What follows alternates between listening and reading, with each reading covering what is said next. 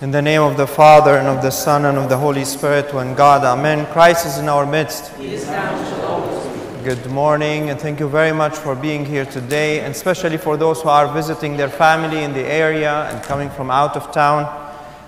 It's not usually that I do the sermon now, but I'm still waiting for the 11:30 rush hour that's coming late, but they're not here yet. Just mark your watches and see that we have been done in less than an hour. So those who complain about how long the liturgy in the Orthodox Church is, they don't have any basis. What extends the liturgy usually is how talkative the priest is. And if we have any extra services at the end, we are having today a memorial for Thomas Zemer and also a removal of crowns. So usually, and for sure, what extends the service even longer, how many people are receiving communion. So receive less communion, will have shorter liturgy, if this solution will help. But you know that I don't mean to have less communion, because we need to share in the Lord, but in a worthily way, not just taking it for granted and run from the door into the line of communion. As I did last week, the point is to remind of the basics. Because sometimes we take our church, our faith, and all we do here for granted, and we don't offer the respect that we should offer, being as one family of God, as sons of daughters of the royal king, and how to behave.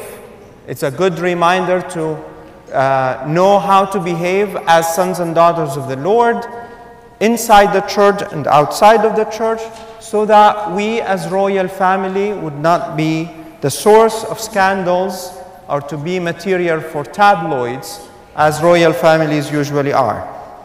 So today we heard in the epistle, according to St. Paul to the Ephesians, he begs the people in Ephesus, telling them, please, I beg you to lead a life that is worthy of the calling to which you have been called. And also we heard the story of the rich man who was so obsessed with his things, he was so attached to his money and possessions, to the point it was very hard for him to relieve himself and to become whole as Christ told him. Sometimes we are like this rich man, attached to our ways more than our money and possessions, and we are stuck in the way we do things and understand things, and we are not willing to try to do more or to be challenged. And probably sometimes you say, I do this way, I'm not going to change. This is the time I get to church, I'm not going to try. This is all that I can do, I don't want to do more. But as a reminder, the church is a place where we come to heal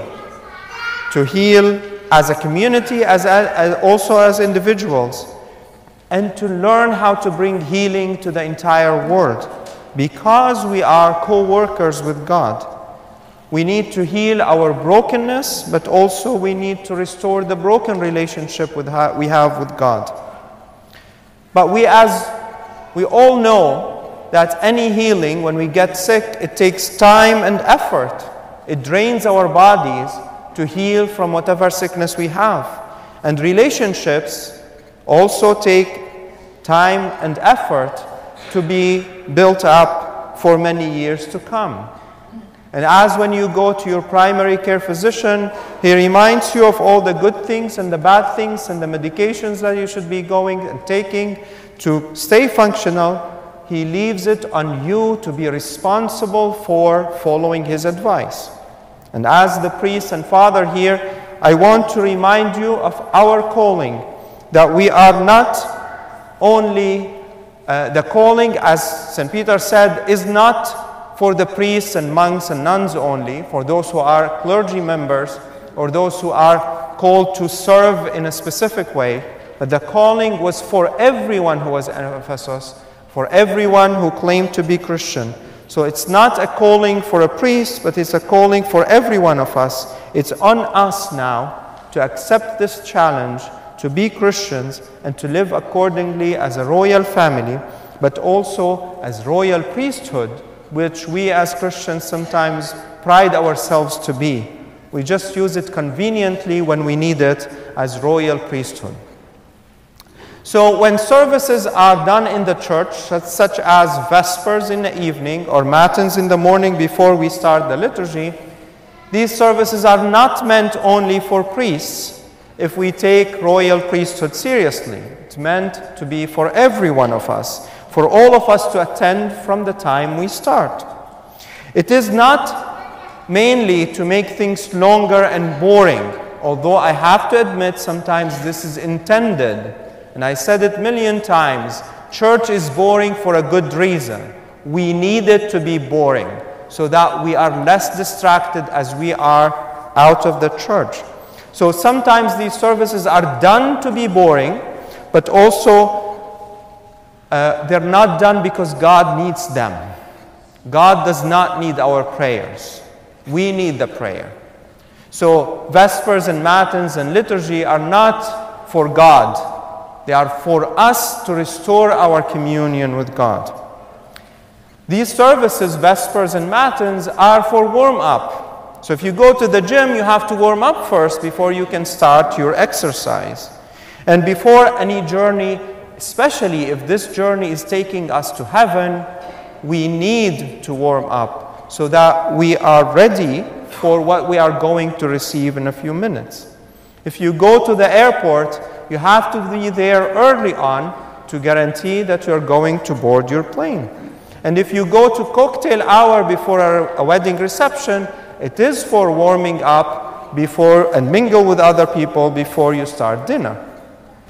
So Matins is mainly to prepare ourselves, to focus, to get out all the distractions that we have, and to get to know a saint or the feast that we are celebrating on that Sunday. Do you know that every Sunday we celebrate the resurrection? Every Sunday there's a reading from the Gospel. There are 11 of them.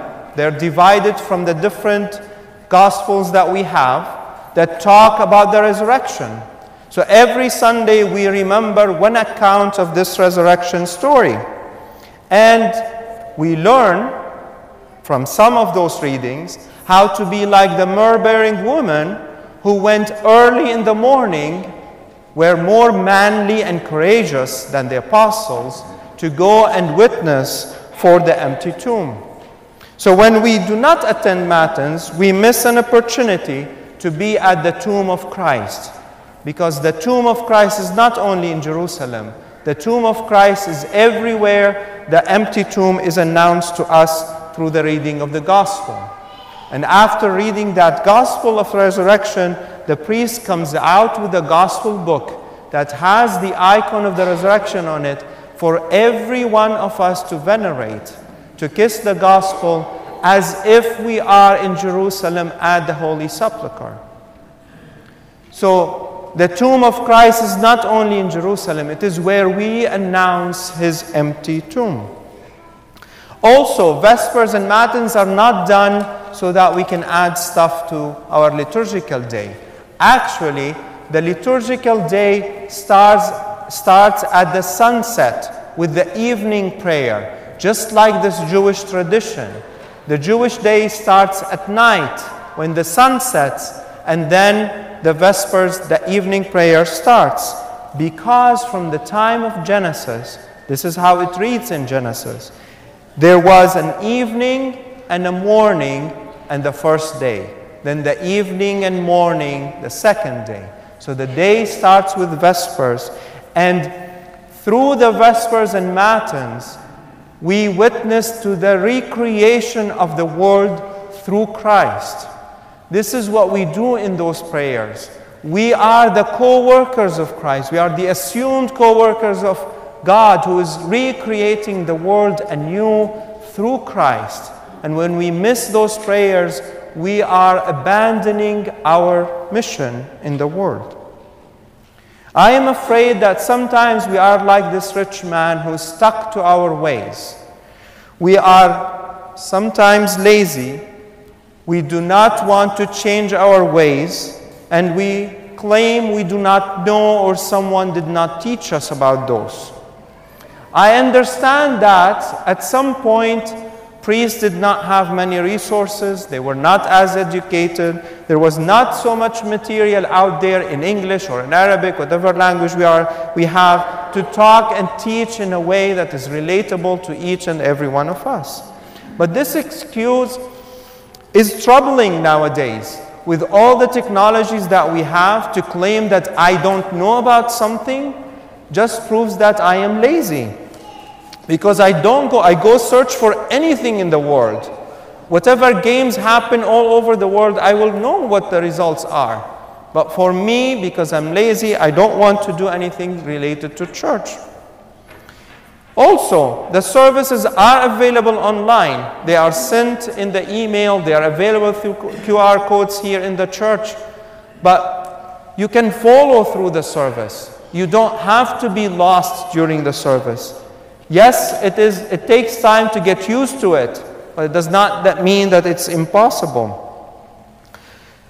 Also, the live stream continues after COVID. It was useful during COVID, but also it's still working right now. So for those people who take so much time to get to church for any given reason, you can start your live stream in the car or even when you're getting ready at home. So at least you feel the connection and get ready to the journey from the minute you are awake and start your journey to come to church.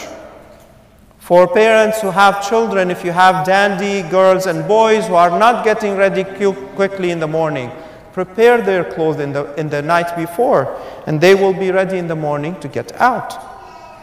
The other issue that happens in church, and people don't know about this, also claiming that no one taught us. Sitting and standing in church.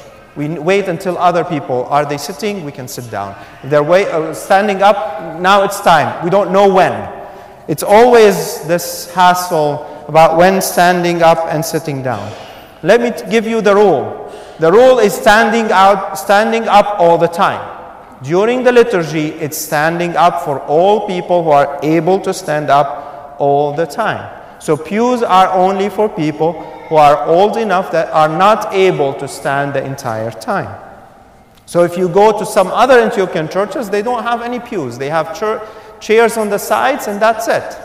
You go sit down, rest for a little bit, and continue the liturgy. But there are rules also when we should not be sitting down. When the gospel is read, when the blessing is given, when communion is distributed. If we cannot sit down in front of a sacrifice of a soldier who's wrapped in the flag because we respect the sacrifice, how come we do not respect the sacrifice of Christ who's offered to us to share in Him?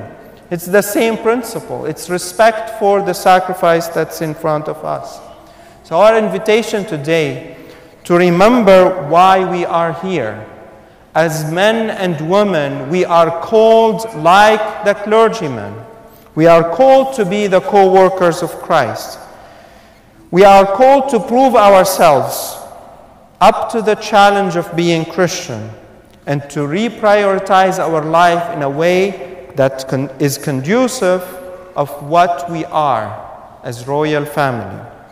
That even things, if we're not used to them, then we can pay the effort to do them and to learn how to do them.